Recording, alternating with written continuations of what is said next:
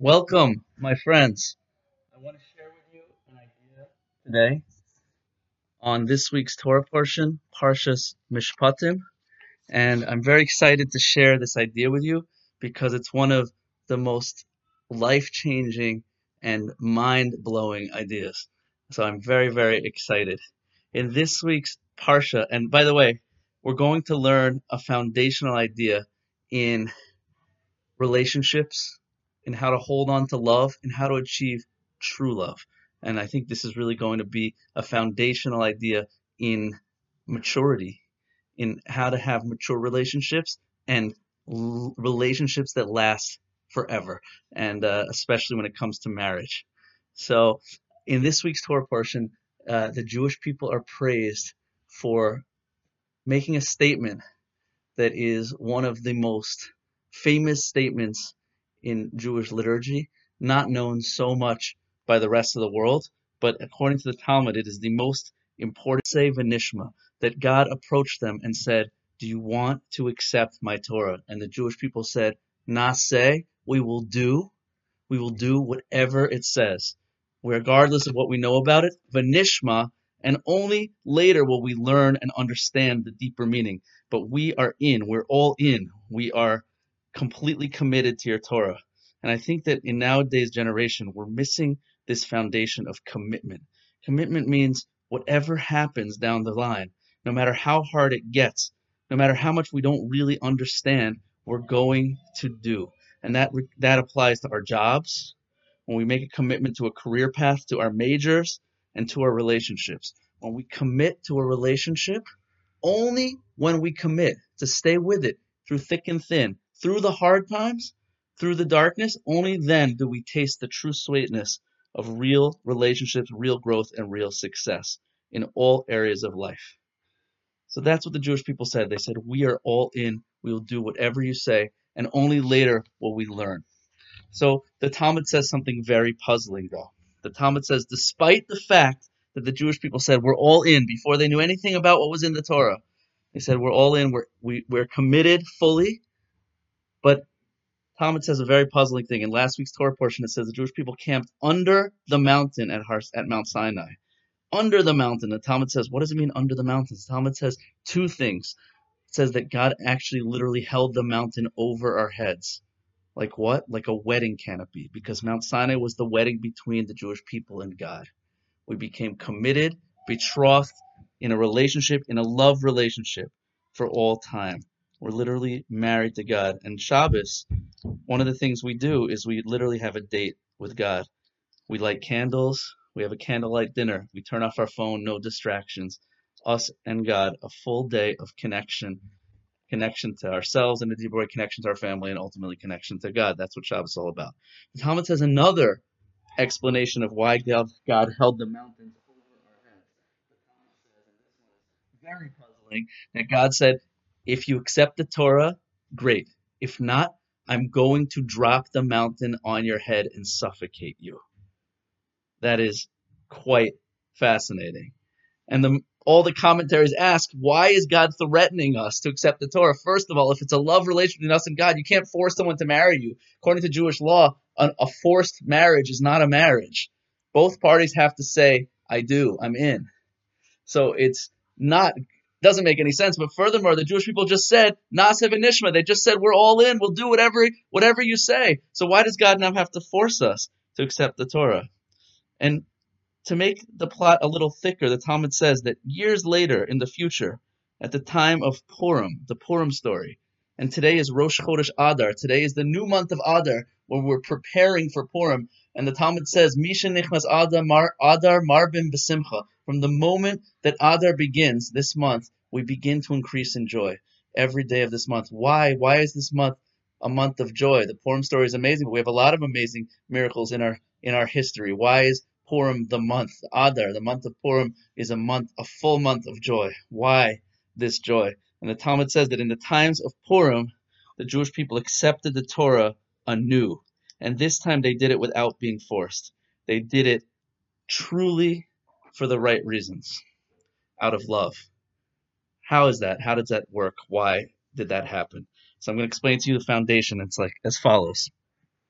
When a person gets married, when a person meets their spouse or the love of their life, there's incredible fireworks at the beginning. And a person is incredibly inspired and in love and infatuated, but the reality is that that feeling does not last.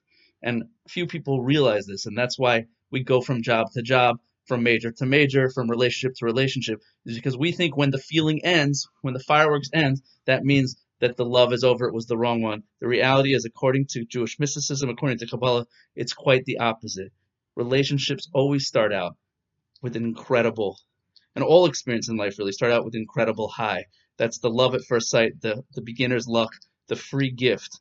But the reality is that free gifts can't last. According to psychology, that romantic feeling can only last as much as 2 years. And for some people, it's only 2 weeks. Others, it's 6 months. Some are lucky that they have that high for up to 2 years, but it's the product of hormones and endorphins in the brain, and it just doesn't last. And the reality is that when it goes away, that's what separates the men from the boys. At that moment, when you continue in the relationship, when you no longer feel it because you believe in each other, you believe in the values of what you're building together, you believe in your commitments, then love begins. Love begins when infatuation ends. And there's much more to talk about that, but right now we're just touching on the idea. And I want to share with you that at that moment when you don't feel it, that is the beginning of a true love relationship. At Mount Sinai, the mystical commentaries explain the Jewish people were forced to accept the Torah because even though they said I do, the I do was coming because they were in love. They were in the first stages of relationship. And as when God took us out of Egypt, that was like our dating phase. Then we went through 7 weeks of purification before the wedding. That's like the 7 days that a bride prepares herself for her groom. And then we entered into the wedding canopy that was Mount Sinai. But we were so in love, we were so infatuated that it was almost like we were doing it for the wrong reasons. God held the mountain over our heads because he wanted to let us know that it's not just about wanting to be in this relationship. It's an obligation. It's a commitment. And that's the beginning of marriage. In fact, a Jewish marriage begins with a chuppah, not just a chuppah, but also a kasuba. A kasuba is a wedding contract that literally states the terms of the marriage and the terms of what would happen if the marriage is severed. And we don't believe in Judaism that divorce is an option. Doesn't mean that we don't believe in divorce, but divorce is a last resort. In a situation where there's some sort of abuse, so then it's a first resort. But in all other cases, it's a last resort because marriage requires work. It requires work and it's hard. It's not easy because good things in life are hard. Anyone who told you that life's supposed to be easy and fun is lying to you. Life is supposed to be pleasurable, but the real pleasure in life is long-term commitment and the fulfillment you feel of overcoming hardships, overcoming the hard times. So that is the greatest lesson in life, is to work through the challenges. So at Mount Sinai, the Jewish people were forced to accept the Torah because it was so open. God was revealing himself with incredible miracles. There was thunder and lightning. It was literally the fireworks of love at first sight. So God said, you have to be forced because I want commitment. I want commitment because you know what? It's not always going to be fun. And what's going to happen when you no longer feel it? What's going to happen when those fireworks go away? Now, Purim represents the exact opposite. The Purim story, and we'll talk more about this in the weeks to come, has no mention of God. There are no open miracles. The Purim story is a bunch of random events, natural events, seemingly coincidences that come together in the end to reveal that everything was with a purpose. And in that time of darkness, when the Jewish people didn't see God, there was a genocidal decree against the entire Jewish people in all the nations, the entire Persian Empire. All Jews in the world lived under the Persian Empire at that time. And there was a decree to kill all of them in one day. And it was an incredibly scary time. And we felt like we were abandoned. And yet we held on with faith. We said, I do. Thousands of years ago at Mount Sinai, we said, I do. That means we're committed. We're going to stay faithful to you. And then God showed them that he was faithful to us and that he was with us the entire time in the darkness. And that is the secret of love. And at that moment, we receive the Torah, but for the real reason now of love, real love, which takes place when you don't feel it. It takes place when you're in darkness and you just stay committed and you do the work. That's what it's all about. And that is the greatest secret of Naseh V'Nishma. We will do and we will listen.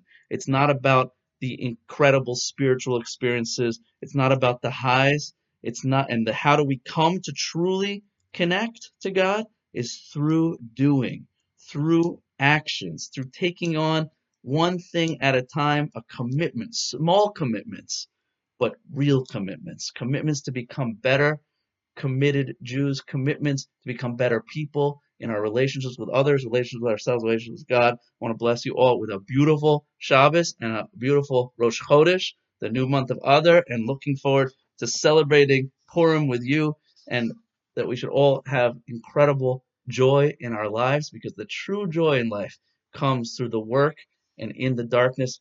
Adar, the month of Adar, is the darkest month of the year. It's the farthest away from Nisan, which is the next month, which means the month of miracles, the month of Passover, when we experience that first love with God. So Purim's the farthest month away from that, and yet it's a month where we can connect to the true joy of experiencing that love even when we don't feel it, when it's not easy. Wishing you all beautiful Shabbos. Thank you for listening.